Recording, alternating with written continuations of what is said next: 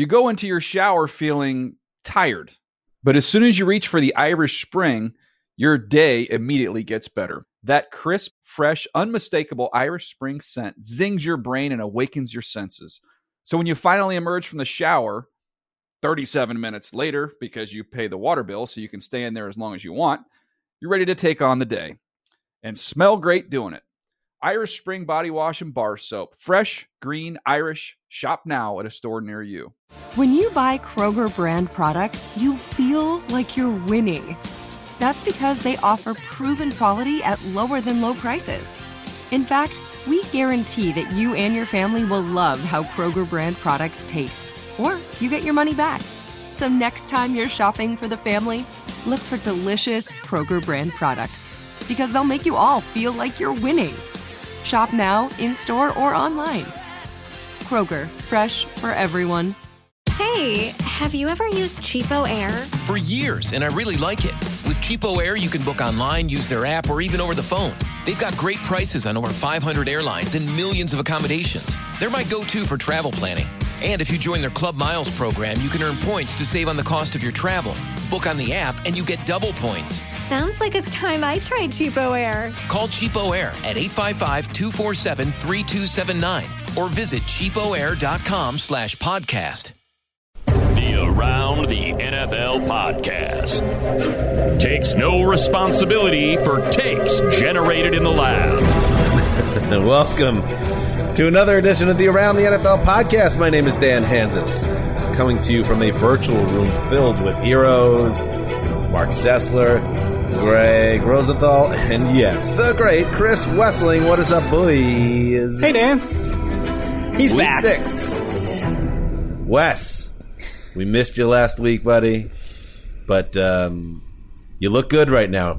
How do you feel? Oh, it's night and day compared to where I was last week. I have been in this stage for a while, for a couple of months, where as long as I could take my 3 or 4 baths a day and night, as you guys are well aware. Oh yeah. You know, I could keep the pain away for a while and stay on top of it and get through my days. And then right about when I was starting radiation, and the radiation begins to tear down the cancer cells and they're swelling, it reached a new level where I couldn't eat, couldn't sleep, couldn't think about anything but pain, and it was dominating my life. So I had to go into the hospital, get that under control, and got out Friday afternoon, and it's been night and day. It's been like the pain is almost non-existent now, which means to me it's not just that the new pain meds are working; it's that the radiation's working, and it's gone into the bones, and it has smashed some of that cancer that has been feasting on my bones, weakening my bones, and putting pressure on my nerves. So the radiation is doing its job, which is a more permanent thing than the pain meds to me. That's great. Yeah. That is legitimate progress, and we could hear it in your voice. There's that level of enthusiasm that you've already beat this thing once. Maybe West turning the corner again. Momentum. It's a thing. Yes Best win of week 6, you know. Is there momentum in Big C battles, West? I've experienced momentum. It exists. I think anyone who's experienced momentum knows it exists. I do have one quick question for you, Wes. And I know maybe the bath time allotment is a little lower if you're feeling more comfort, but were there certain baths where maybe Lakeisha would come in and just sort of sit, on the ledge of the toilet or the ledge of the bathtub to hang out with you and just converse with you, or was that alone time for you mostly? You like Kermit the Frog bump on a log sitting there. You put the toilet seat down, you just sit there and hang out and talk to the person, and you're in the tub doing your thing. Some of these marathon bath sessions were going on for 4 hours, so plenty of time for everything. Run the gamut. All right. Wes just sinks into the tub with the bubbles up to his chin and takes a deep breath and goes, I deserve this. There was some wonderful baths. I have it down to a science now. All right, that's great. Well put, Greg. The biggest win of week 6 is Wes is with us and feeling good and is on a winning streak in the Big C fight. And we are going to get to the rest of week 6, which is inconsequential. in relation to Wes, but we're going to talk about it anyway because that's our job. That's what we do around here. We talk about all the games, and we had a full slate of Sunday action. No COVID issues, thank goodness, especially in the early window. A ton of football to talk about. So let's dig in and let us start with one of the best games of the year, a back and forth affair between AFC South rivals. It's the King Cat. Henry running to the left, into the end zone. Touchdown, Titans! Yo! Titans win 42-36 as Arthur Smith comes with the King Cat for the final 5 yards and the victory. Ooh, that's a great call to start us off from, of course, Mike Keith and a highly elated Dave McGinnis of WGFX. Derrick Henry finally busted out in 2020, and he did so in horrifying fashion. If you're a Texans fan, the NFL's reigning rushing champ took the direct snap and plowed into the end zone to clinch a 42-36 overtime win. Henry also had a 94-yard touchdown run earlier in the game, stiff-arming another defender into the abyss in the process. Wes, listen, everything's coming up Wes this weekend. You grabbed this game to focus on, and wow, what a treat it was. Yeah, there were a lot of big drama swings in this one, and it started out the first three quarters before Taylor Lewan, Titans left tackle, went down, and Jonnu Smith went down in the third quarter. Gostkowski had some trouble with missed kicks. Until then, this was big brother versus little brother, and I just kept thinking this is how you play the lock game, Connie Fox. Yeah. You find a team that doesn't belong on the same competitive playing field with the other and take advantage, because you cannot expect the Houston Texans to come onto the same field with these Titans, a well-coached, mature, sophisticated team with an identity. And I think that analysis is on point until same thing happened as last year in the Bills playoff game. J.J. Watt makes a game-changing play. Strip sack, taking advantage of Ty Sombrello being in for Taylor Lewan, left tackle. Really changed the game. And Deshaun Watson, 2 fantastic games back-to-back now. He was on top of his game again today. And just like he led the team back against the Bills in the playoffs, you just have those 2 super-duper stars that you can't count out. And the rest of this team is just frankly not very good. Where do you put this Titans offense? You're doing the QB index every week. Tannehill's numbers are bananas. They put up 611 yards today. I mean, that is outrageous. 601 yards today on 70 plays. So they averaged 8.6 yards per play despite having 70 plays. And it wasn't one of those games, okay, I went to look to see, well, maybe they had 14 or 15 drives, which is a big number. It's nope, 11 drives, not that much, especially for overtime. Where do you put this Titans offense? And they got Humphreys back from the COVID list today, Wes, and Tannehill kind of in the NFL hierarchy. Yeah, they're right behind the Chiefs in that group. I mean, you take the elite of the elite, and the Titans are just a little bit behind, and that's going on 16, 17 games now. They were a little bit slow out of the gates maybe this year, but the last few weeks they've been on point. And Tannehill's MVP candidacy is going to be a split vote with Henry. That's the way it should be, because Henry is that valuable.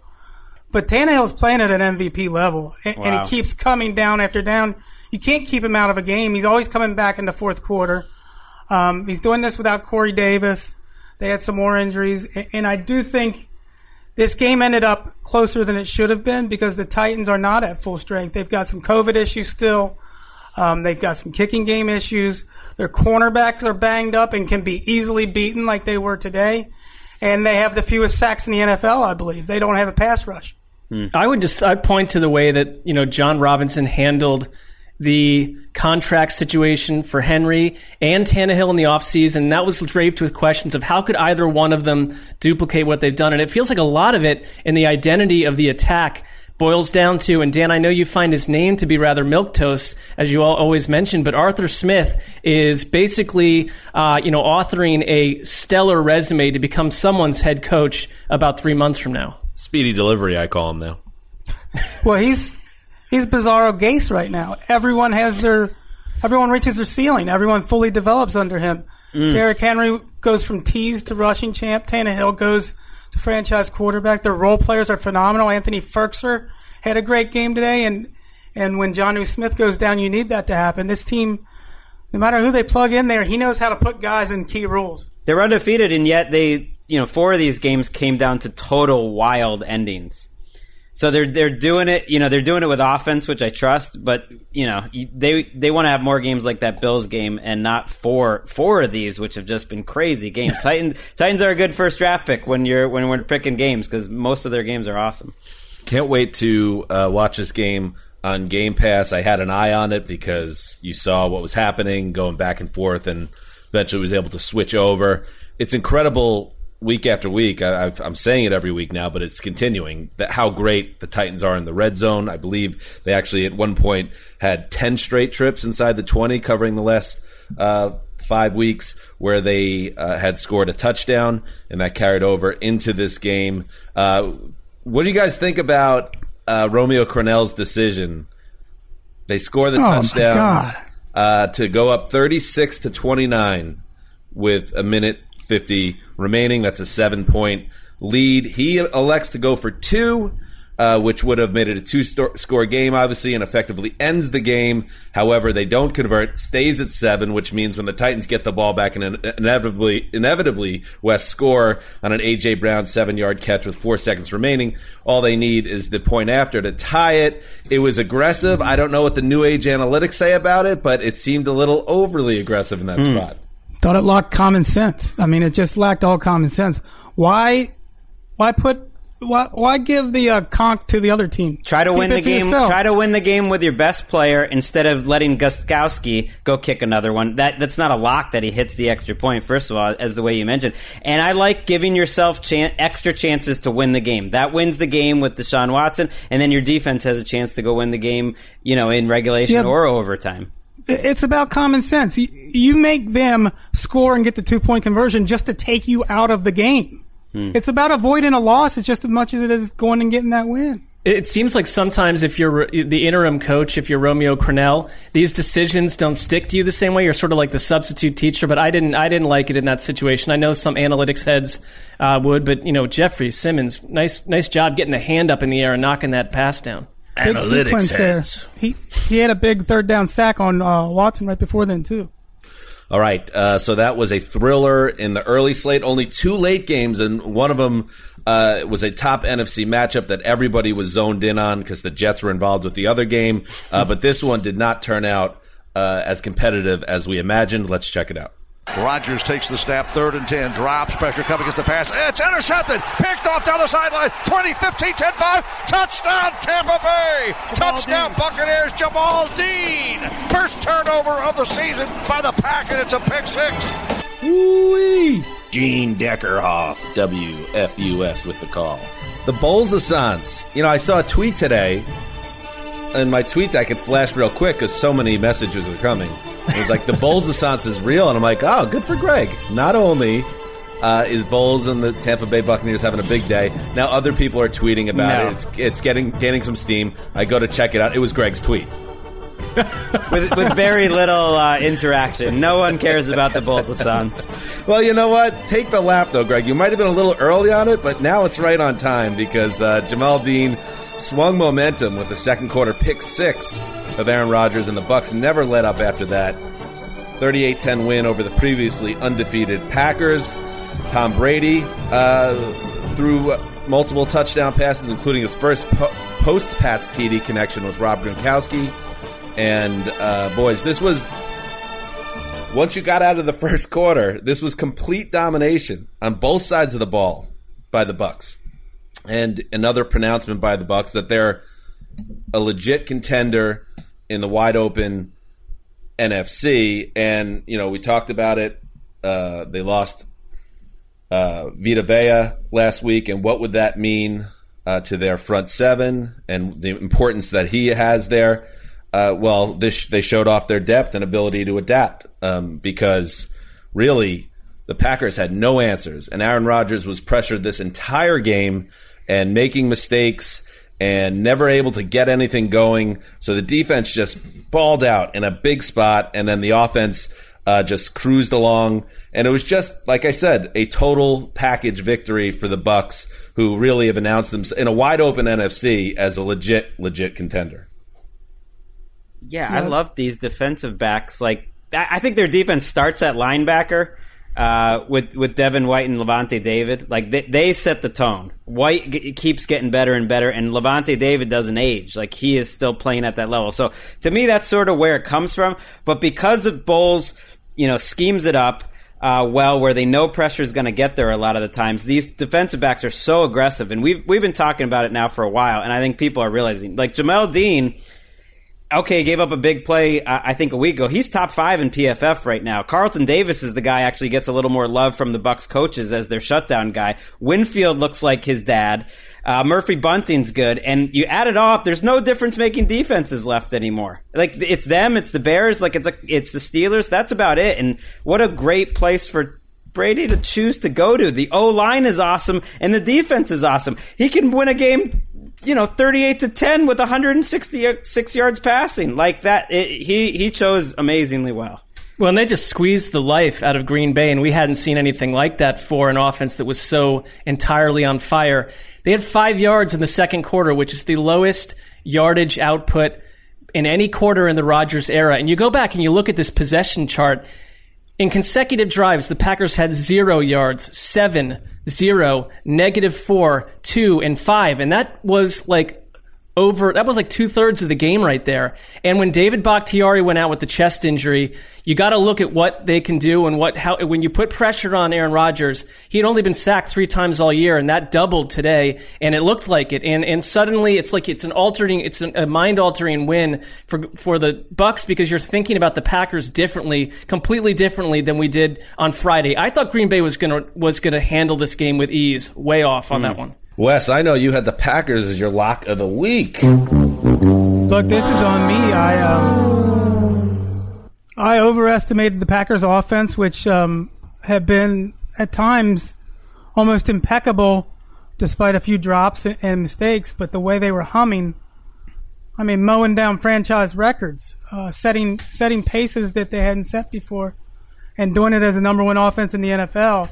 And disrespecting the Bucs defense, which Greg outlined pretty thoroughly here, level by level.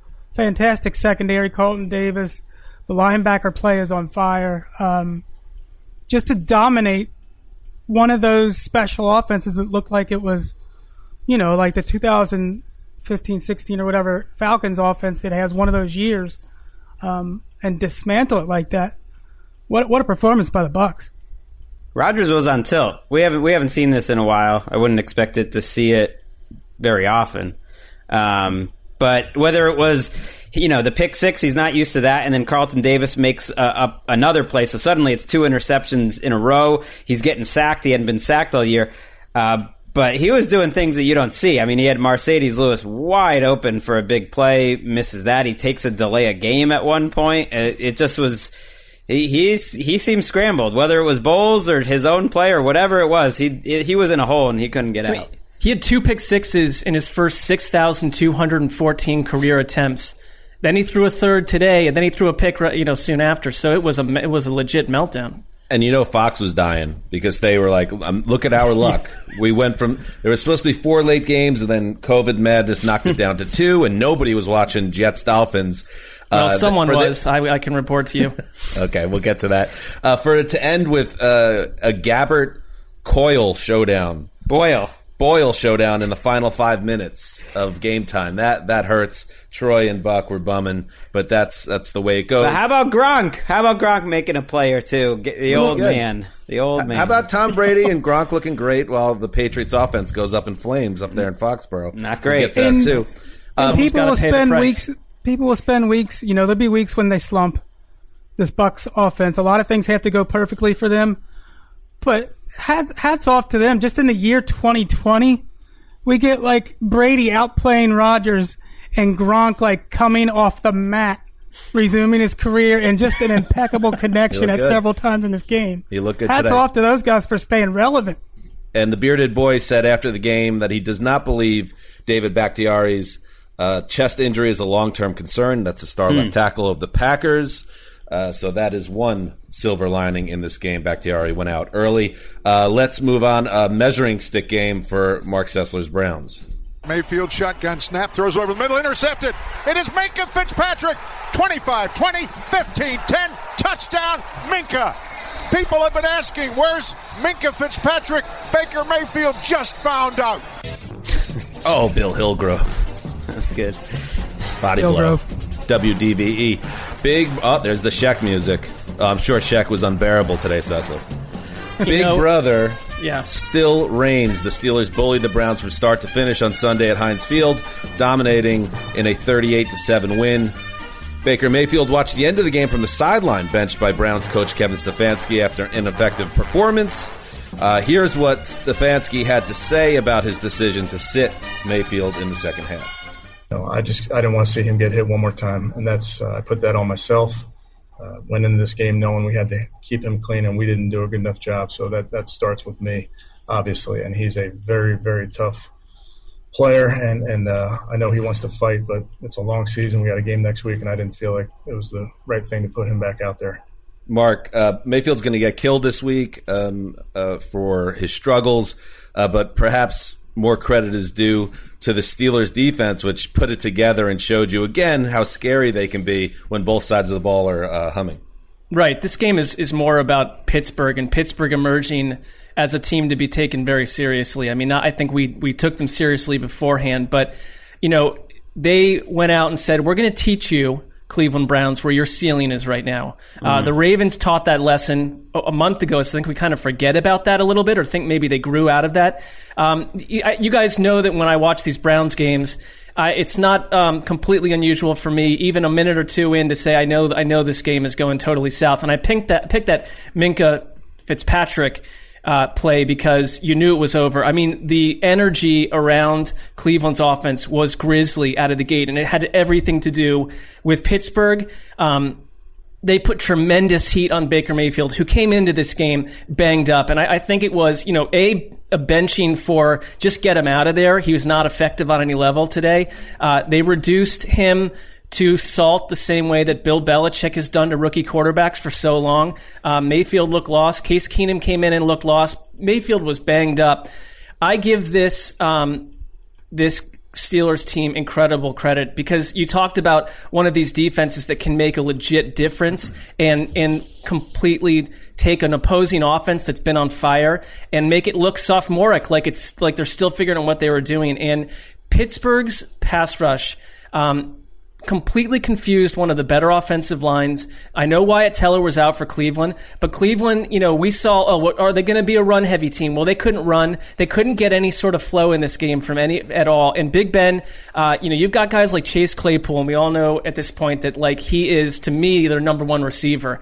I mean, and they're calling him, for good reasons, Mapletron, because he's from Canada. He looks like Megatron. He looks like a lot of players from the past where you're thinking, this could have been a tight end in a different era, but he's simply too freaky to almost categorize. And they had a lot of tape on him after last week and couldn't do anything to stop it. And I watched someone like Joel Bitonio, who is one of the more rugged, reliable left guards in the NFL, get handled by Cam Hayward. They just did not show up to this game on any level. Now look, they're really banged up. I mean, Kareem Hunt was not healthy. Baker was not healthy. You can list it up and down. Jarvis Landry, I don't really care. I think had they all been healthy, this is still the Pittsburgh Steelers telling the Cleveland Browns, you're improved. You moved up a tier or two, but there are various other tiers, and in pro football, and especially in the AFC North, if you suddenly want to, hopscotch some of these perennial winners, these organizations that have been forged over decades of success, it's going to take a long time. This was a stepping stone game. The stone got lifted off the garden and thrown over the fence, and it landed through the neighbor's window. They aren't there yet. Long way to go.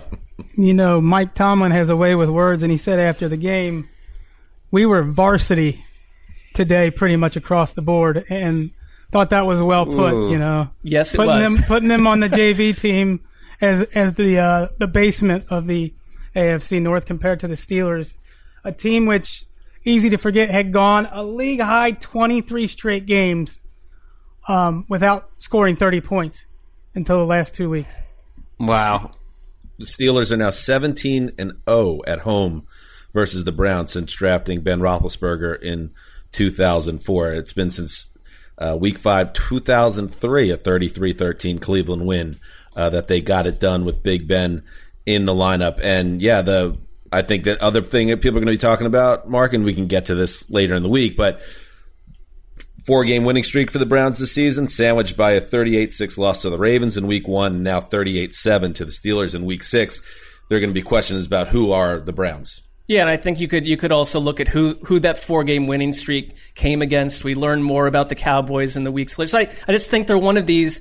And frankly, like the thing that's most haunting to me is there's no team that annoys me more in the NFL than teams that are kind of like 9-7 operations that I don't believe in by like early November, and I don't want that you to hate be Cleveland. those teams. This is a step up, but it's time for anyone that was running their mouth from the Browns side of things to go silent. And I just so that my words aren't misconstrued, I said that you asked if Damashek was annoying, and I didn't get to finish my comment. He wasn't at all. In fact, I visited his show last week, and he was quite a gentleman about the whole thing. But I get off of Twitter on days like this. I don't want to deal with anyone because it's like, you're right, Dan. Like when you're Baker Mayfield and you create this environment around you, the persona, you're going to suffer broadly in the following week after a loss like this. Well, they haven't proven that they can throw the ball with any consistency. Right. And so it's hard to win as many games as you want if you're not a great passing team and you're not a great pass defense. I mean, it's a passing league. The only time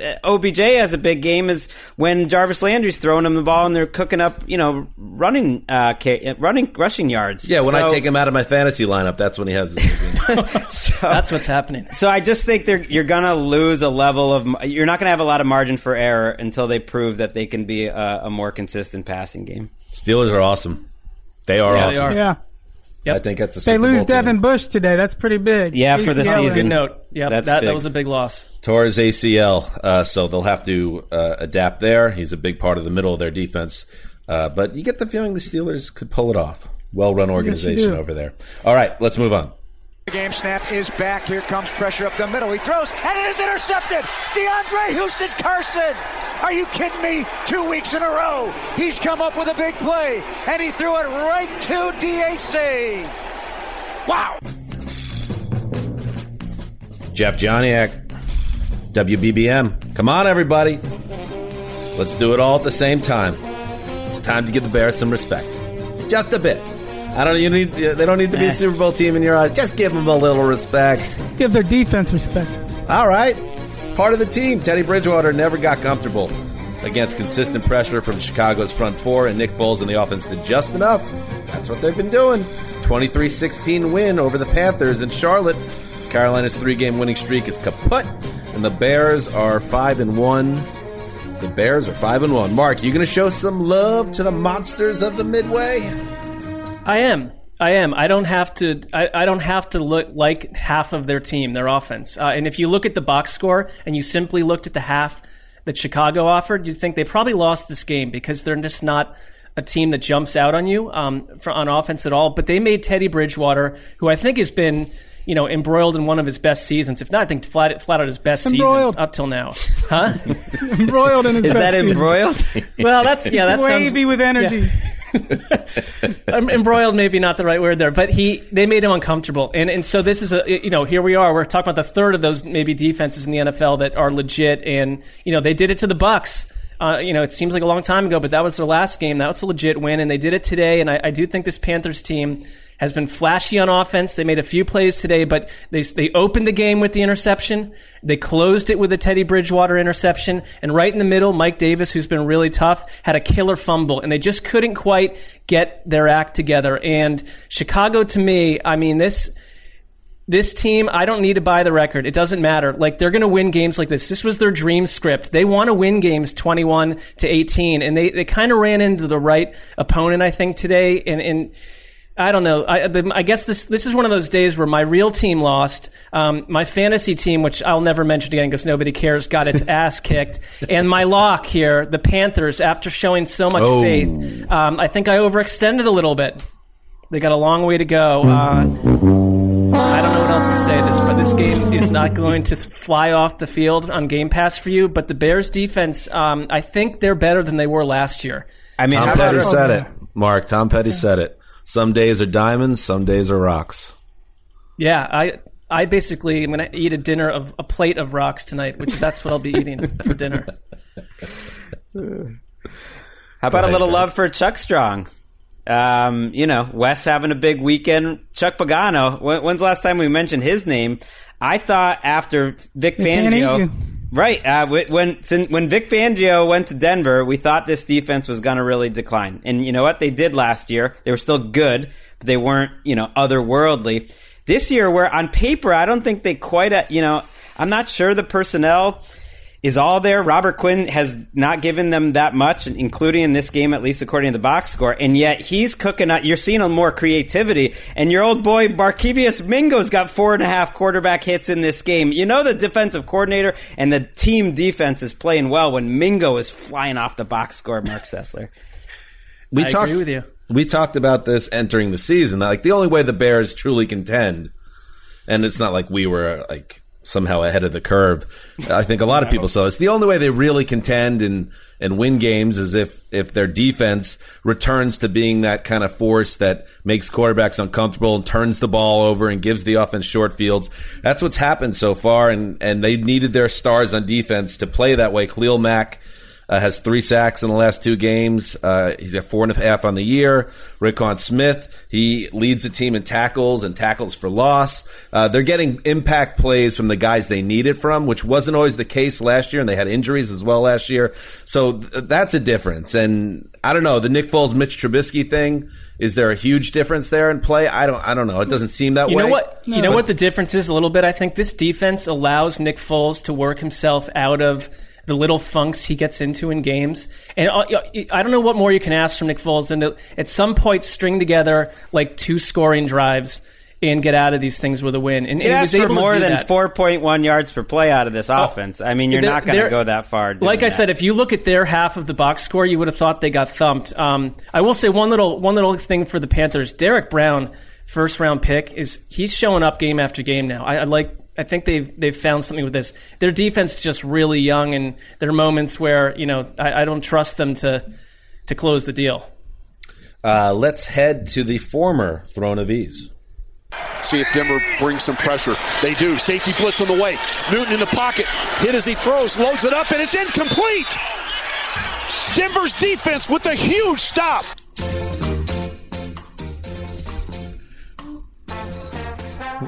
Ooh, I like this.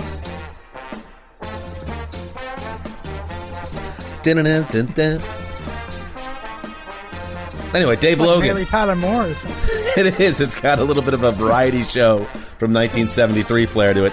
Dave Logan, KOA, with the call. Yes, the Broncos defense put the clamps on Cam Newton, and they got a final 4th down stop to seal an 18-12. Is that a Jumanji win or whatever they call it? Scoregami? I do not know, but I would imagine 18-12 is not. It's in play. 18-12 win over the Patriots in Foxborough. Not in play. That's 2 straight wins for Denver, separated by 17 days due to COVID-19 issues. For the Pats, what do you take from this game? Well, the Patriots, they hadn't practiced much at all in the past 2 weeks as they dealt with the coronavirus. And I guess it could be an excuse to say that's why they were rusty or didn't play well in this game, because we saw what the Titans have done over the last 6 days, piling up points and looking like a smooth machine in 2 wins. But they managed just 188 total yards, three turnovers. Cam had a pair of interceptions in his return from the COVID-19 list.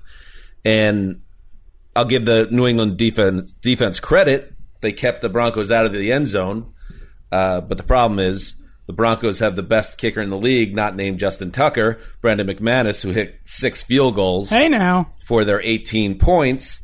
And when Drew Lock almost threw the Patriots, or he threw the Patriots back into the game with 2 late interceptions, which I put a little bit on the game script or the play calling as much as I put it on Lock for why they haven't this kid throw the ball downfield when you could just run out the clock with a little bit more conservative gameplay.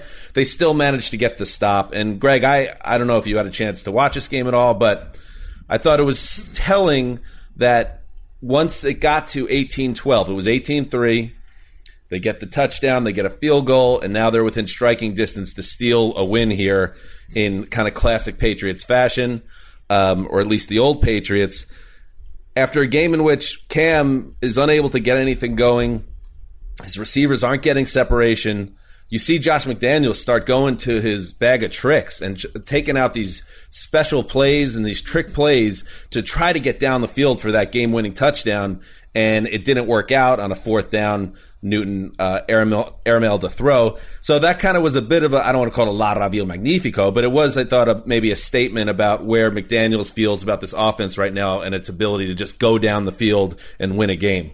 Well, there isn't much offense other than the running game, and in this game, that was basically just Cam Newton. Now, they've been very O-line dependent, and they lost another starter there today during the game, Illuminor. And, Tooney's playing center and had a snap over Cam Newton's head. But why would you have any faith that you could throw the ball when you haven't done it much all season? You did for the Seattle game, and then you certainly weren't today. I mean, their leading receivers today is James White, on the dump-offs. And then it's Damiere Byrd and Ryan Izzo, who got hurt during the game. I mean, it's rough. And that last play that you mentioned, to me, was telling, because I think you could read between the lines of what Cam Newton said after the game, and it's one of those option routes where the quarterback and the receiver has to see it at the same time, and N'Keal Harry doesn't read the coverage the right way. Essentially, Cam Newton didn't say that, but you could figure it out.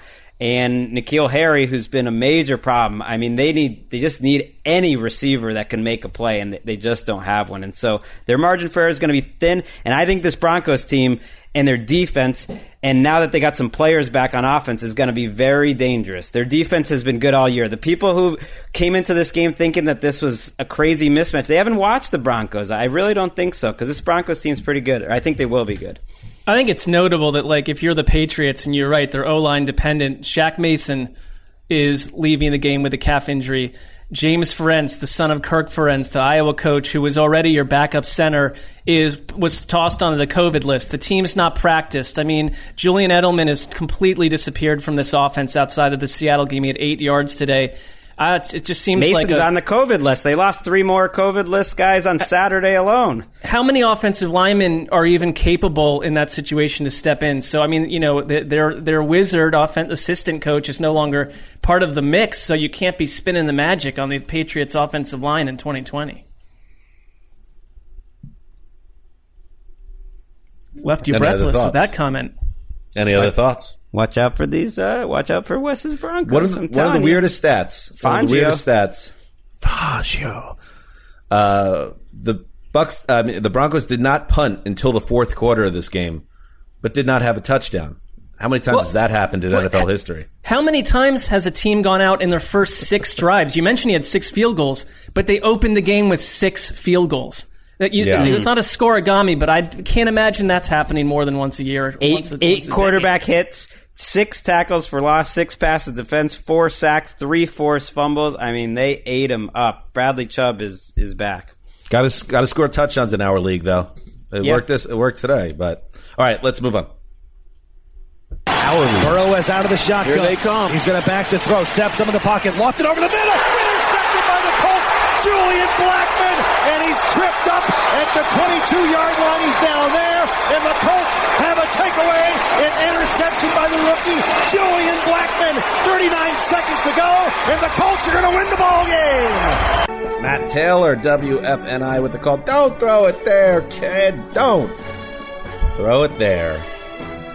The Colts defense tightened up after an ugly start, and Philip Rivers delivered a much-needed vintage performance. That's getting tossed around a lot lately. Calling an old quarterback who has a good day, say, vintage performance. You're getting a lot of that lately.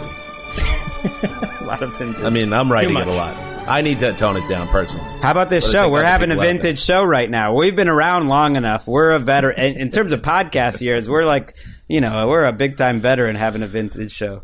Anyway, yes, Rivers played extremely well in this game. 31-27 win over the Bengals at Lucas Oil Stadium. Bengals have no idea how to close out games under Zach Taylor. And if we're going to kill Matt Patricia for that, maybe we should kill this guy too. Anyway, Cincinnati was up 21-0 early in the second quarter, and I started seeing those stupid tweets again. It's like, oh, right now the Bengals have a 92.6% chance of winning the game. I don't care.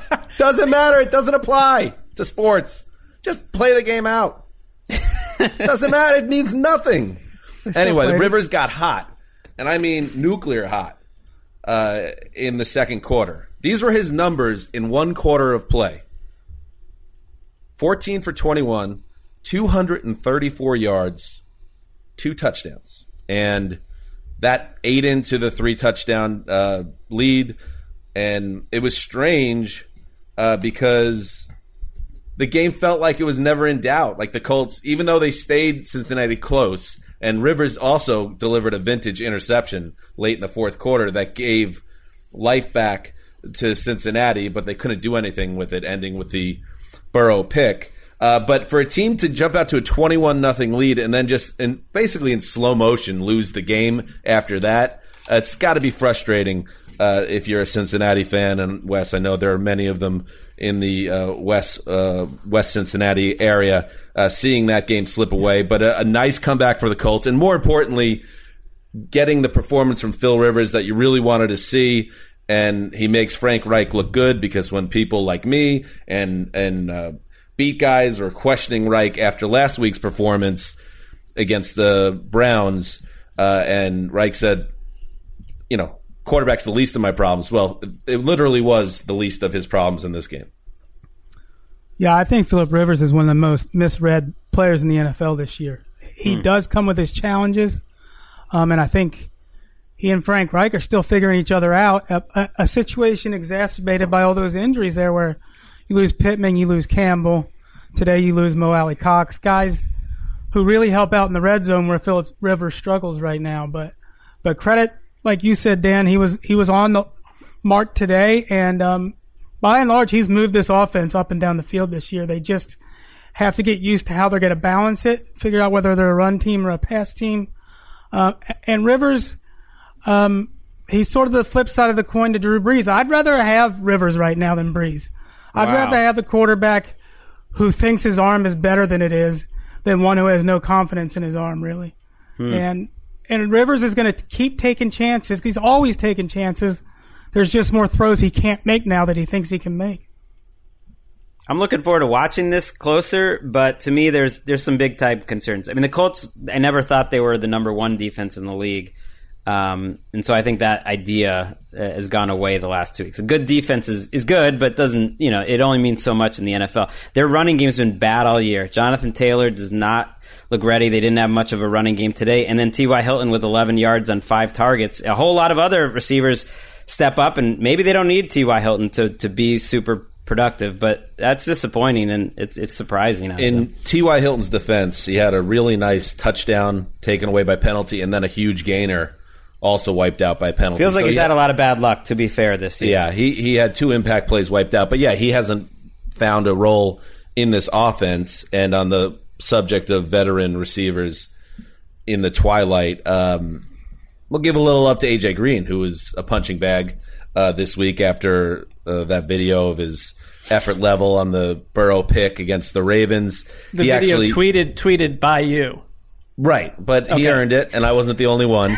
But it looks like and Greg was like, oh, but his hamstring. It was fine. It was always fine, and he was fine today. In fact, he left the game. He stopped playing, and they called it a hamstring. Oh, he stopped playing, all right. He stopped playing when he was still on the field on that interception. But anyway, I just want to make the point that for the first time, Burrow and Green was a thing. 8 for 96 on, I believe, 10 targets. So, that's what you kind of were hoping. The whole idea of the A.J. Green experience with Joe Burrow was that he would kind of be like what Larry Fitzgerald is for Kyler Murray.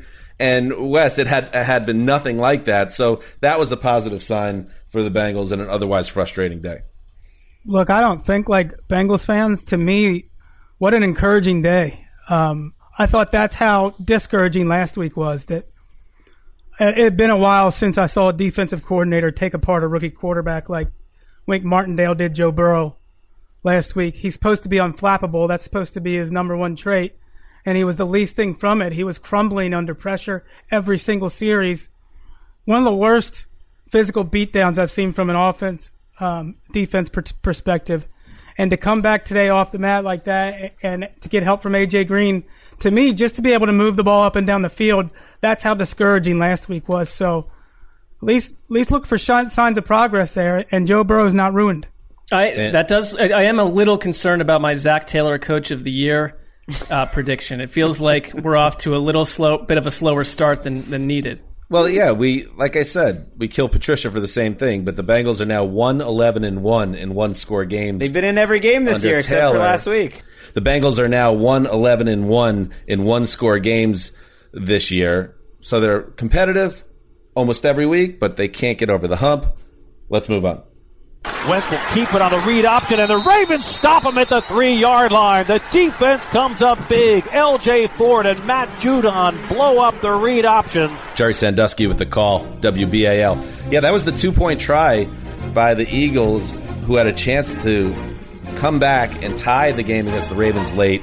But the tackle by Judon and L.J. Fort with 1:55 to play allows the Ravens to escape with a 30-28 win over the Eagles, and Baltimore is now 5-1. Greg, I stopped even glancing at this game after the Lamar touchdown that made it 24-6. What happened from that point on? I was stunned to see the final score and that it actually came down to one play. It felt like the announcers, the Ravens coaches, everyone stopped paying attention to this game. There was a long discussion of taking Carson Wentz out because you don't want him to get hurt. Because it was like Thursday Night Football's coming up, and then suddenly, despite the fact that the Ravens still kept forcing turnovers, the Eagles scored 22 in the fourth quarter. Some of it was luck, some of it was crazy. You got the full Wentz experience. Receivers killing him with drops. The offensive line totally falling apart and having more injuries. Wentz making terrible throws, and then it's, interceptions returned by penalties, and then amazing throws, and then just throws where he just throws it up in the air and on fourth down, and you get it. But ultimately, it was amazing that he got them to that position, because by the end of the game, they were down to 2 of their original starters from the offseason. Because Zach Ertz left this game, and Miles Sanders left this game too, and Jack Driscoll, who was starting at right tackle, by the way, also left this game. And so they were just down to Kelsey and Wentz. And here it is in a game where they look terrible. This was kind of a game, I think, whatever you came into it thinking about either team, you could come out of it thinking that. Like, any positive or negative you want to see, you can see it. Because the Ravens, they should have won in this game so easily, and they just sort of let their foot off the gas. But the Eagles, it's like you got to give them some credit for sticking in there. I mean, it's like almost their entire offensive line is banged up or missing. Wentz has been sacked 25 times, which is the 14th most in NFL history through 4 games. I mean, that's absurd. And I saw that Mark Ingram left this game, too. This seems like this was a rough and tumble back alley fight. Yeah. On the subject of Wentz being so up and down, I was checking out the Football Night in America pregame show before we started, and Chris Sims and Tony Dungy did a nice job diagnosing that final 2-point conversion, and they completely called out Carson Wentz for, as a quarterback, he should have been able to read what the Baltimore defense was showing and check out of the read option play that had no chance of working, and he didn't, and it led to their demise. So yeah, Wentz, the difference between Wentz this year and last year is that last year he was the guy, the steadying force that kept everybody above water. And they asked so much of him, and he delivered. This year, when they need him to be kind of perfect again, he's not. And he's imperfect, and he's making mistakes. And I can't speak too much more on the game, Greg, because I haven't checked it out yet. But it's week after week that these mistakes kill them. Right. If the Ravens offense of last year had been here, this thing would have been 45-7. I mean, the Eagles got through their first 6 drives without a first down. 5 3-and-outs and a fumble. and a lost fumble. It was very similar to the Bengals-Ravens game where the Eagles' defensive line controlled things against the Ravens' offensive line. And that's what I mean about, whatever you came into this game, you could leave it with it. If you're a Lamar optimist like me, you could say, well, he hit a couple really nice third and longs and he ran for over 100 yards on scrambles. On a bad day, you still put up 30 points. Like, that's pretty good. On the other hand, like, their running backs got absolutely nothing. They punted way, way more than you would ever expect. Like, when they're getting amazing field position at the end of the game a couple times to just put it away, it's like they go 3 and out and kick a 55-yarder with Tucker, which, great for Tucker, but it just, they've been uneven. That's been consistent, but their defense, to be fair, has been so difference making that's enough. Calais Campbell today had 3 sacks on his own, 4 tackles for loss, 4 QB hits. I mean, he has been like the pickup of the offseason. Who would have known that would have worked out for Baltimore? Right. It's time for the Ringer to do comparison between Carson Wentz and like junior high friendship patterns. He's got a new best friend every week. I've never seen a quarterback like this where he takes guys like Travis Fulgham, who can clearly play, and just like focuses only on him for a 2-week period, or Greg Ward Jr. for a 2-week period, or Dallas Goedert. Just goes from one guy to the next, and it feels like he's only ever got that one go-to guy he trusts. I mean, how middle school of him. Right. And like in his defense, Miles Sanders drops a touchdown. Hightower on the very first Wentz throw of the game could have been an 85-yard touchdown, just dropped it. It was right in the breadbasket. So it's like it's been a comedy of errors. I think their defense has enough people that if they somehow got healthier, they could matter in this terrible NFC East. But what's the point? If anybody wants to enjoy some great cringeworthy memories of what it was like to be a teenager in high school, I highly recommend Pen 15 on Hulu. That's my random television recommendation. Ricky loves that show too. I know the show. Yeah. Ricky loves that one. Ricky, that's a great one. It is absolutely comedic genius. And my wife. Go ahead. No, I was just going to say, my wife is obviously once a teenage girl. It even connects more with her. She's like, this is exactly what it was. And I'm like, oh what? My God. Insane. But the best thing is that they're in 7th grade and it's 2 adult women playing themselves as 7th graders, but they casted regular 7th graders for the rest of the cast. So it's these 30-year-old women like acting like middle schoolers with real it is genius. That's why there's no kissing scenes in the show. All right, let's move on. There's the snap. Matthew wants to throw, does. End zone, caught. Touchdown, Detroit Lions. T.J. Hawkinson. And the Lions add to their lead. Oh, they deserve the bongos today, because you know why? A complete effort by the Detroit Lions today. Complete. I won't go. We haven't seen one of those yet. Matthew Stafford connected on a score to T.J. Hawkinson, as you heard. DeAndre Swift announced his arrival in that backfield with 116 yards and 2 scores. 34-16 win over the Jaguars, who are, to once again quote Tom Petty, free-falling out into nothing. Greg, this is the kind of game Matt Patricia needed to crank down his butt temperature. You know what I mean, bro. I do. I mean, it's funny that the Lions came out in this game and they played like Matt Patricia was their favorite guy on earth. Because there is a kind of a unfair way that the media treats these situations, which is if the Lions came out and they were flat, we would be like, they hate their coach. Well, if we're going to read into it that much, like, they love Matt Patricia because their defense came out and they were just flying all over the field. They were hitting the Jaguars. They were making the Jaguars look terrible, who could not move the ball at all early in this game. I was like, what?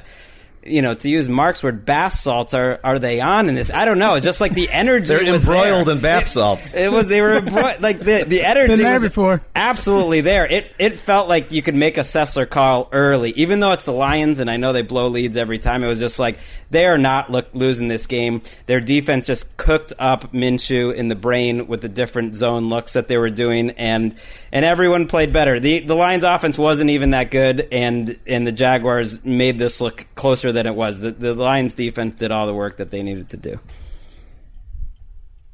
2-4, or 2-3. They're not that done because they had that bye week. It feels like their season's been worse. I feel like the Lions, but it's like 2-3. You're not out of it, Lions. No one's buying this.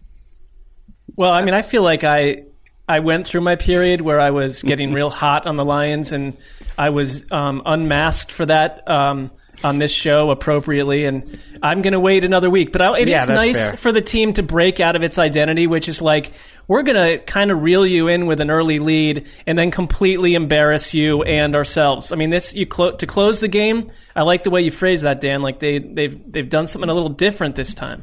And Minshew looks a little worse every week. I'm getting a little concerned. His deep ball's a problem. I mean, it hangs up there like Phillip Rivers throwing it now, except, Minshew's 23. And he had a couple in this game. One where he had a completion, but the guy had to slow up so much for it, they ended up not scoring on that drive. And then another interception where he just doesn't have that deep ball. He's probably playing himself out of a job because there's going to be 4 or 5, quarterbacks taken like they are every year, and he'd have to, against all odds, have been something more than we've seen up to this point. He's a weird mix of skill sets. Holds the ball longer than you'd think. Checks down too much. Super accurate intermediate passer who, like Greg says, major issues on deep balls. And when I watch him, feels like a savvy backyard athlete, moving up to a higher neighborhood level where he can't keep up with guys like Deshaun Watson physically.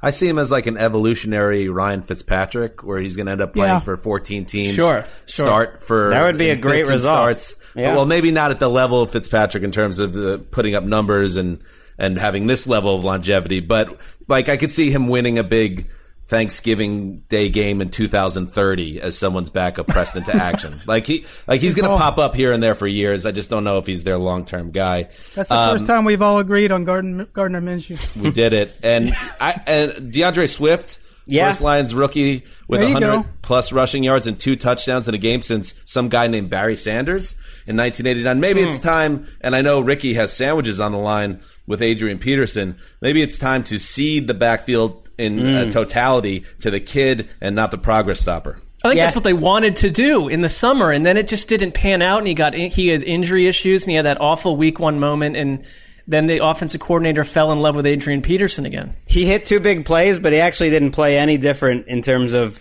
the amount of snaps in this game. Well, so I hope that they start playing more. No, I mean, he hit big plays and he had a bunch of carries at the end because of the game, because of the score. But I hope they see this and they see him. And then Golladay, who I didn't think looked himself before the bye, who was coming off a hamstring injury, he's got some juice. I mean, this offense needs juice. And so Swift, Golladay, all right, there's 2 juicy guys. Give it to them let's more. Get Hawkinson to play like the number 8 overall pick in the draft. There's room for internal growth potential with this offense, just based on the guys we're throwing out there, Swift and Hawkinson and Golladay. Speaking of Fitzmagic. Back to throw. Fitzpatrick throws it. Touchdown, Smythe. Durham Smythe, his first touchdown of the year. Jimmy Cephalo, WQAN with the call. Ryan Fitzpatrick threw 3 short touchdown passes, including the one you heard there to Durham Smythe. It's Durham Smythe time, and the Dolphins coasted to a 24-0 win over the Jets. It's Miami's first shutout of Gang Green since the 1982 AFC Championship game. Wow. More infamously known, Wes, as the Freeman McNeil game? Kind of. The Mud Bowl. Mark, this one wasn't pretty, but Wes is right. We'll put a button on that one later. Mark, this one wasn't pretty. But the Dolphins are above 500, and you know what? They're ahead of the Pats in the AFC East. Right. I mean, this is one of those games that got reshuffled because of Corona. And the Dolphins, it might be easy for people not watching these games to say, you've just smacked the Niners and taken care of a bad Jets team.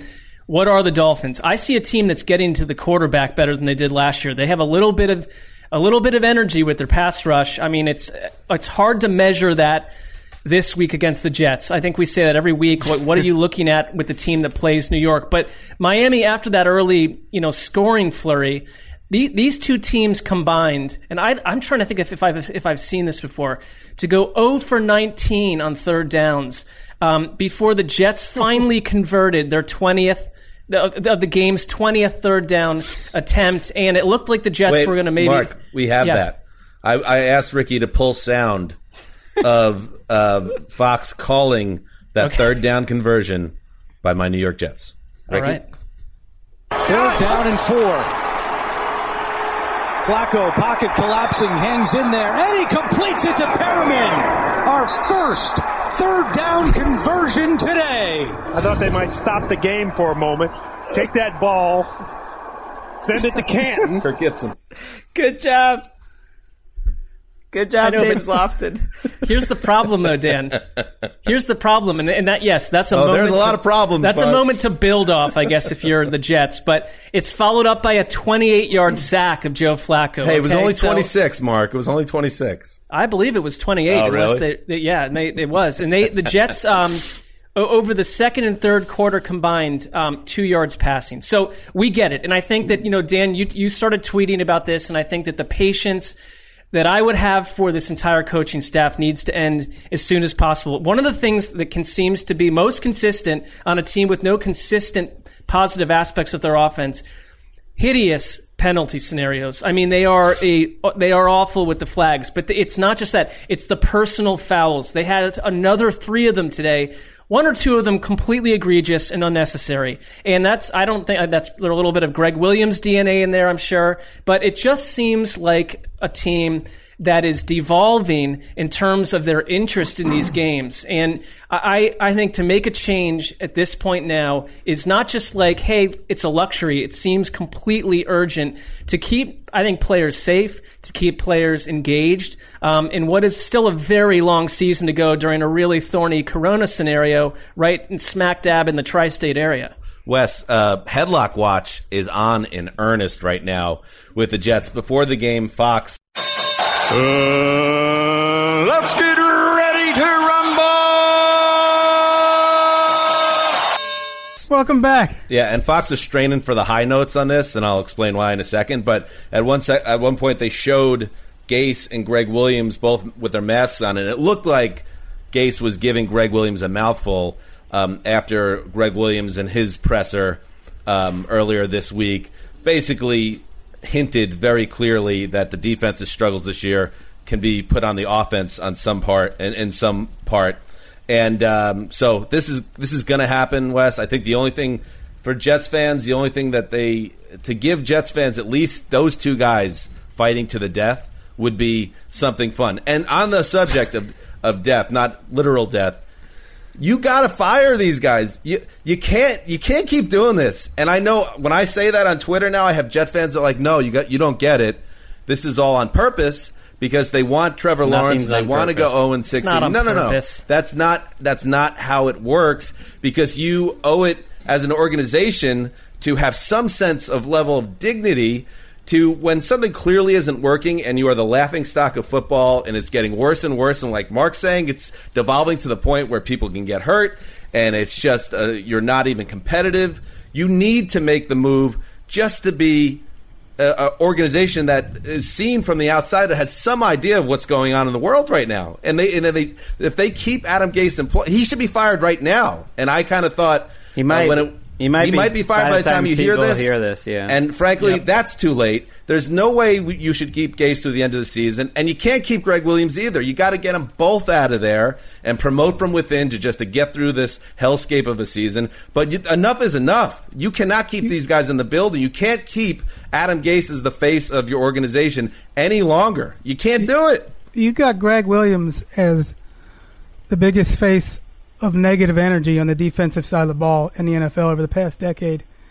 And Adam Gase is now becoming the biggest face of negative energy on the offensive side of the ball over the past decade in the NFL. Get him out! I mean, you need both of them out of there. They're poison right now. They are poisoning your organization, and people don't need to come to work in that negative energy every day.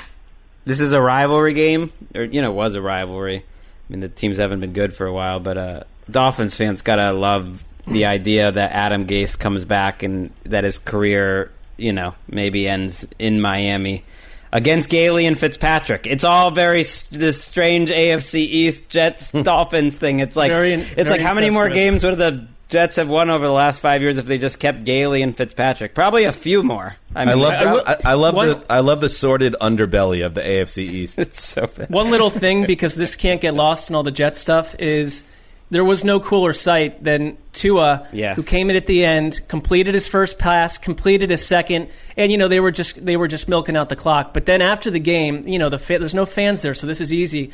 Tua came out and just sat on the 15-yard line alone in a totally empty stadium in his uniform and FaceTime his parents who were at the game because, we know what he's been through to get to this point. A sunny aspect to what was one of the gloomier football games I've watched in a while. That's awesome. And Fitzpatrick on the sideline, because there was 10,000 people in the building, raising his arms in the air, trying to get the crowd to be louder when Tua came in the game. When you're winning 24-0 and the organization is going in the right direction and you have the exact right veteran quarterback to be involved in that situation, Brian Flores and the Brain Trust there are doing something right. Now you just need Tua to be able to play once he gets in there because who we know can play? Justin Herbert, who the Dolphins didn't pick. All right, this is the handoff. Speaking of handoff, Freeman McNeil, you were right, Wes. 1982 AFC Championship game, Jets-Dolphins, Don Shula. A dirty move, but also you got to give him respect. Freeman McNeil was the best running back in the league, or right there at the time. He ran the Bengals over. It was a rainy weekend in Miami at the Orange Bowl, and Shula told the grounds crew to keep the tarp off the field overnight because they wanted a wet track and they didn't want Freeman McNeil to be able to get going. Shula. And when they did that, Richard Todd, the Jets quarterback, threw 2 pick sixes, I believe, to A.J. Dewey. Bound to happen. And I do remember A.J. Dewey. Mark remembers him, always playing with the shirt tail out, batting down passes all the time. He was a monster. So Richard Todd was the first football card I ever had, by the way. Mud Bowl, Freeman McNeil game, A.J. Dewey game. Anyway, it was 14-0 Dolphins to the Super Bowl. All right, here we go. Chris Wessling, looking good, sounding good. We love you, brother. Now another handsome, bald white man will take your spot. It's great to be back. Thanks, guys. Thanks for having me. What's up, Shook? Hey, US. Let's keep rolling. Ryan stepping up. Matt thought about it. Now gives ground. Going to flip it down the field. It's caught Jones. Julio 10-5. Touchdown Atlanta. Amazing. Oh, you hear it in Wes Stern's voice. WZGC. GC, good call. They needed this. The Falcons are officially youngry. We have a youngry alert. Falcons are youngry as hell under interim coach Raheem Morris. Matt Ryan threw for 380 and 4 touches, including that 40-yard stroke to Julio Jones. And the Falcons crushed the flatlining Vikings 40-23 for their first win.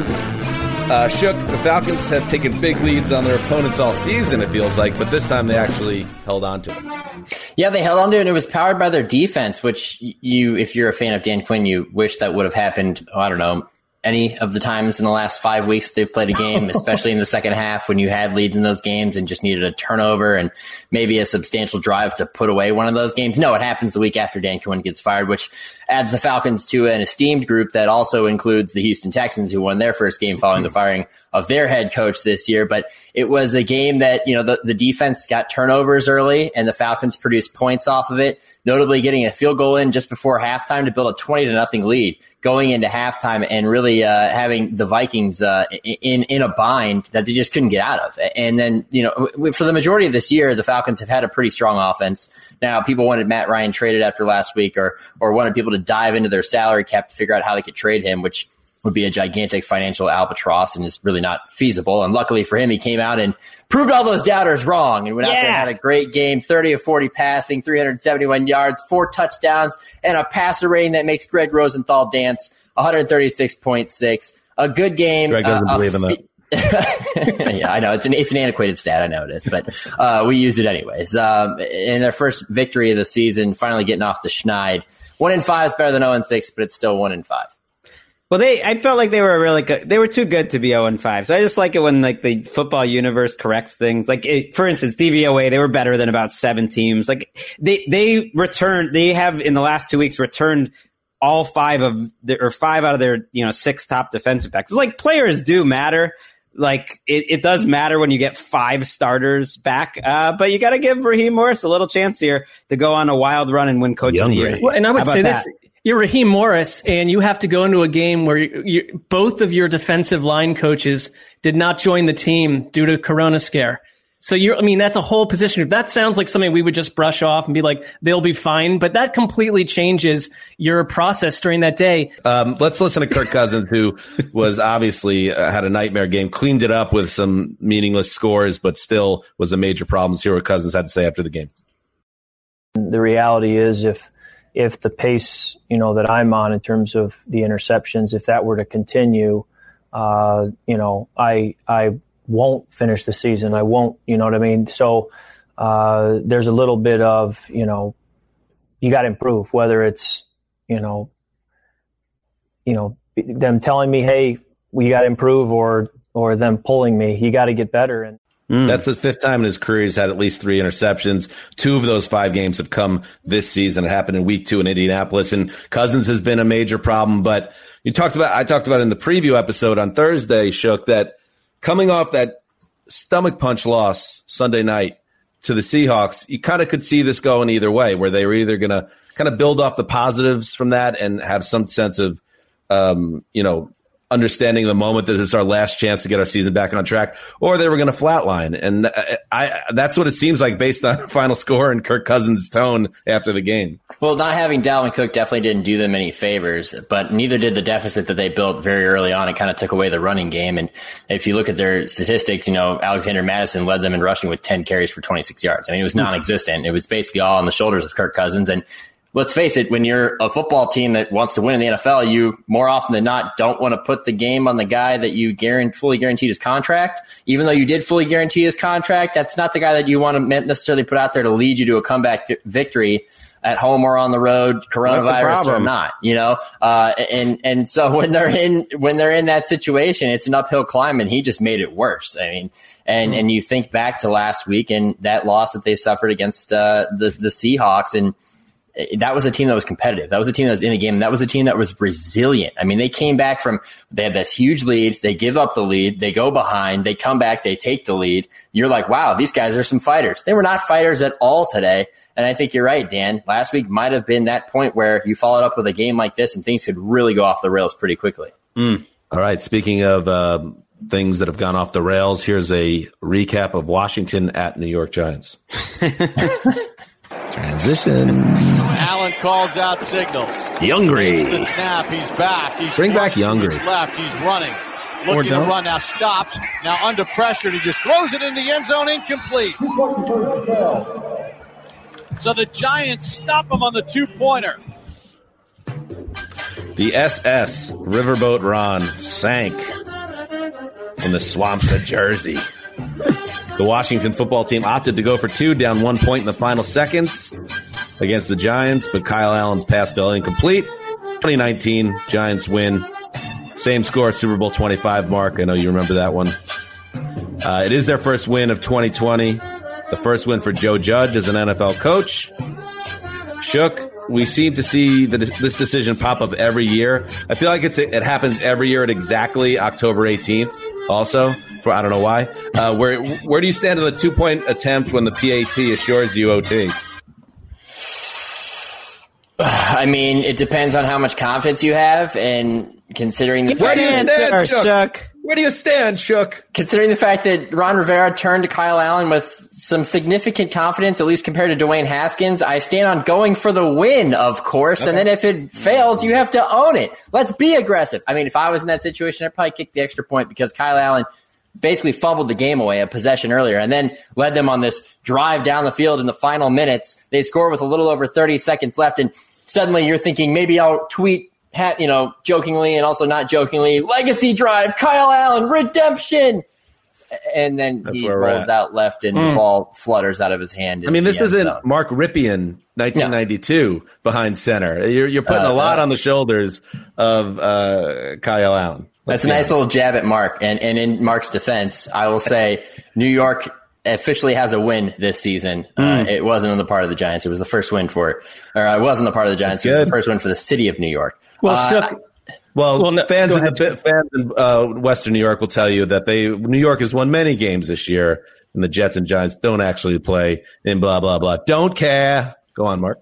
Well, I was just going to say, I mean, this probably would be one of those games that forget the condensed mode. I'm just going to watch the full broadcast of this and just marinate in it for 3.5 to 4 hours. But I do think that the Giants defense has shown something the last couple of weeks. Guys like Kyle Fackrell, who is a real human being, like he has produced week after week. Am I overrating them? Well, no, I think that's their defense has improved a ton. They're average, and they were one of the worst. Right. What does that mean? For years in a row for a good reason. But I mean, if there's something to point to along with the victory, I mean, it's been pretty consistent. Shooky, though. Don't you got to know your team? Ron Rivera, you're going up against a Giants offense that stinks, that your best play is Daniel Jones running for 74 yards. They don't have it. They don't have any offense. Otherwise, you're a defensive team. The Labraville Magnifico for this entire Washington season, to me, was Ron Rivera's answer for why he didn't take time out earlier this season when he said, well, you don't want to get players hurt. It's like, I don't know. That's all I needed to know about this Washington season. I just think he wanted to end this game. He didn't want anyone getting hurt in overtime. Yeah, I mean, it was an ugly game, but the Giants were able to take the lead on a Tay Crowder fumble return for a touchdown. Now, I would guess that 95% of football fans, and most residing outside of New York City or wherever in Jersey they are, depending on who you ask. Yeah. But depending on who you ask, didn't know who Tay Crowder was. I mean, it's just, like you said, know your team. Go for the tie. Expect them to make a mistake. It's a battle of two bad football teams. I understand wanting mercy and wanting to get off the field, but at this point in the season, we're not even near the halfway point yet. Go to overtime and try to play for the victory. It was good for you, Shuck. You didn't want to cover this game in overtime, so it was good for you. I mean, it made for an easier transition for sure. This is how you get to the Meadowlands from New York. You get on the Garden State, you're southbound. Take it down to exit 153. Get off there, get on Route 3. That'll lead you right into the stadium. You could also get off at 163, or you can hop on Route 17. You have a lot of different options, but none of them are in New York. You know what's wild about that area?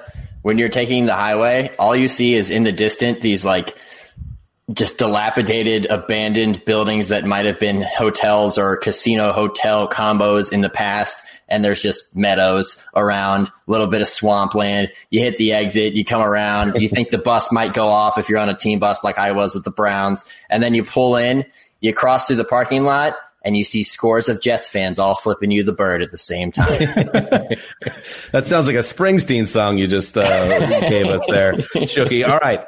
By the way, our boy Crowder, Tay Crowder, did anyone mention he was Mr. Irrelevant?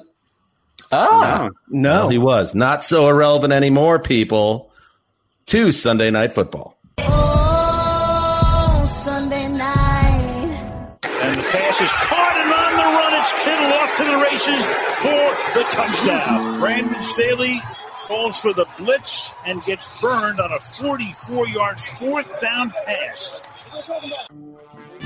How about that? Jimmy G, a week ago, pulled from the game, limping around, can't make a throw. Well, he made 3 touchdown throws on Sunday Night Football, leading the 49ers to a 24-16 win over the Rams. The Niners get back to 500, 3-3. And Mark, it's cliche to say the NFL is a week-to-week league, but it really is. And the Niners are the best example of that.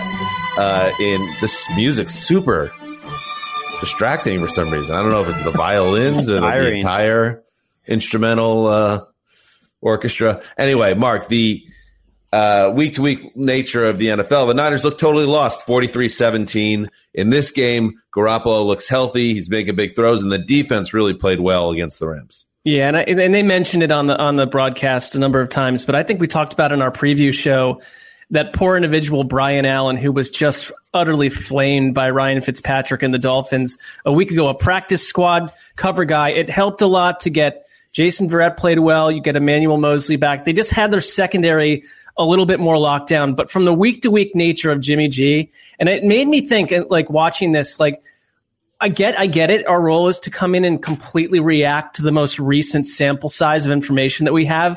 And it's a big reaction. And last week is Jimmy G starting material X, Y, and Z. But even tonight, there was a little microcosm where, they were stuck. It was like 4 straight punts to open the game. And you see Jimmy G, and it reminded me of that Baker Mayfield throw misfire to Odell Beckham earlier in the year where he just missed a completely wide open Kyle Juszczyk. But he comes back and he converts with George Kittle. And then he has that, his hurt ankle. He runs into complete danger. on a scramble to set up a 4th down field goal that made it 24-9. There's some good, there's some bad, there's some missing plays, there's some courage that's going to win his teammates over. They did enough tonight. They're still really banged up. They lost Trent Williams. We don't know what's going on with that. Raheem Mostert was on the sideline. Oh, did he come back? All right. And Mostert was banged up for most of this game. So it's still really rough and tumble roster with a rugged schedule coming up, but a gutsy win against a Rams team that hasn't beaten them 3 in a row now. But so different when they are healthy, and they are healthier by a lot. So Deebo Samuel's been on the field a couple weeks. First week, he was not really Deebo Samuel. Last week, he was getting there, and now you can see it. I mean, he set the tone early. Like, it just reminds you of the 49ers from a year ago, a creative running game. And Kittle making huge plays on 3rd or 4th down. And Mostert, even though he sat most of the second half, he lit him up in the first half, and that's pretty much all the offense the 49ers needed. Like, it was a Kyle Shanahan game because Jimmy G didn't blow you away. And at one point he was 13 for 14 for 199. And it wasn't like he did anything out of character or had to make any crazy throws. They just won up front. They protected like everything that you were worried about. If you're a 49ers fan coming into this game, you got rid of it, and you kind of like mind tricked Sean McVay too. It's like they went away from some things. I don't know. They have to feel really good to sort of own the Rams. Yeah, I think as much as this is a Kyle Shanahan game, it was also a bit of a Robert Saleh game because San Francisco's defense did a good job at bottling up an offense that had shown in recent weeks that it could get out to a hot start. There's at least 2 occasions this season in which Jared Goff, not Frazzle here, not Frazzle. Jared Goff started the game perfectly, or almost perfectly on 2 occasions this season. That was not the guy today. I mean, from the start, he had troubles. Now, they went down the field with a nice touchdown drive and an excellent pass to Robert Woods, but for the most part, they could never really get into a rhythm. So for as much as they touted on the broadcast, this is the matchup of 2 offensive masterminds. There was really only one offense that looked the part tonight. And, if you're a Rams fan, you're not too concerned, I guess, because you don't really know what this team is so far. I don't really think we have a huge barometer for them or haven't really gotten a good litmus test for them so far. But this definitely wasn't their best showing offensively. And by the time they got it together late, it was too late. An annoying game if you're a Rams fan, because this was there. This was certainly there for them.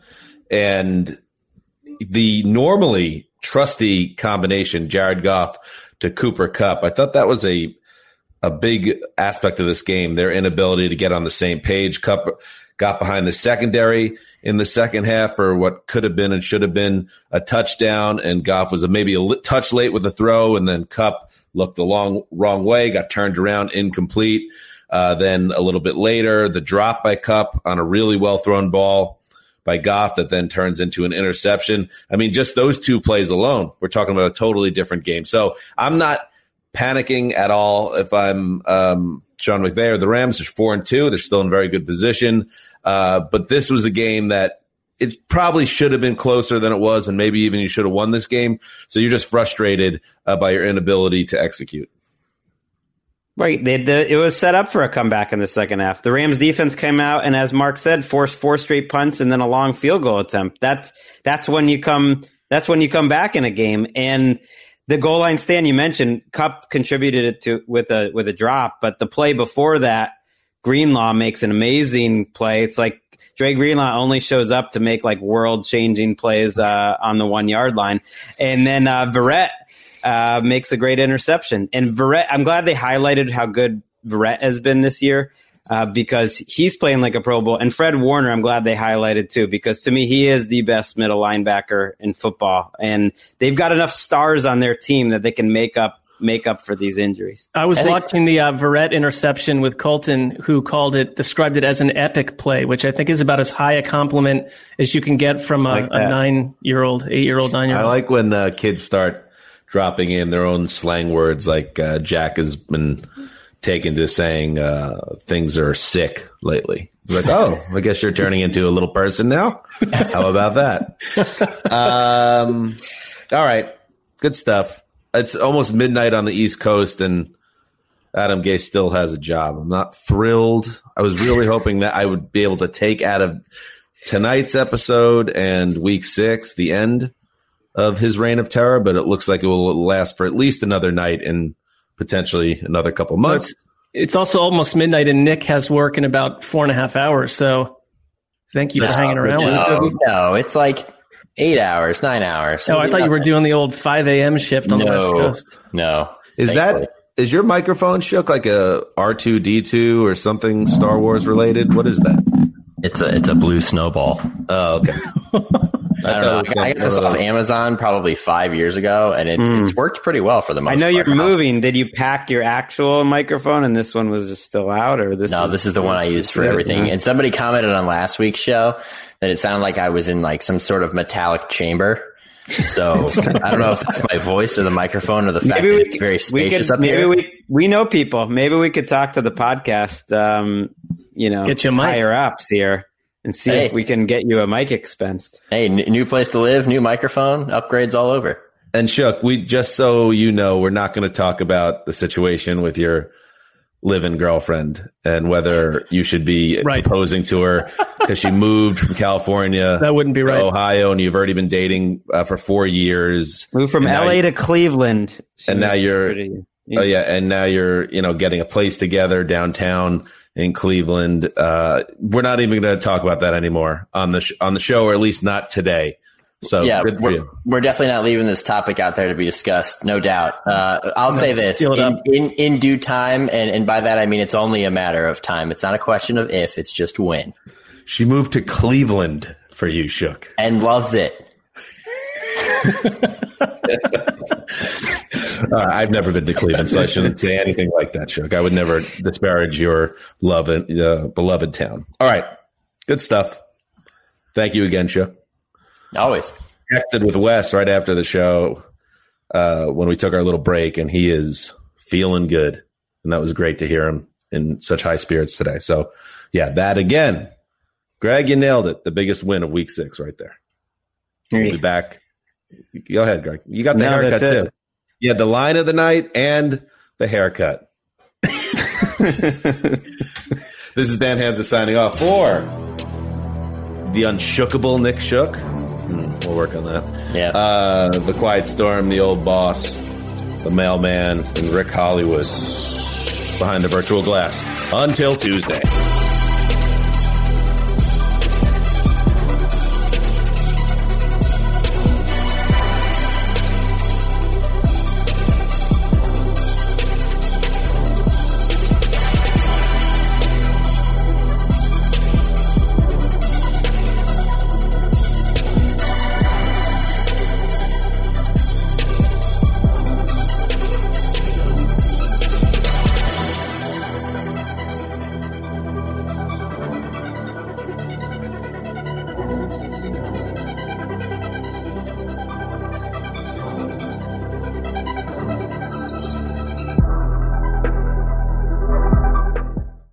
You go into your shower feeling tired, but as soon as you reach for the Irish Spring, your day immediately gets better. That crisp, fresh, unmistakable Irish Spring scent zings your brain and awakens your senses.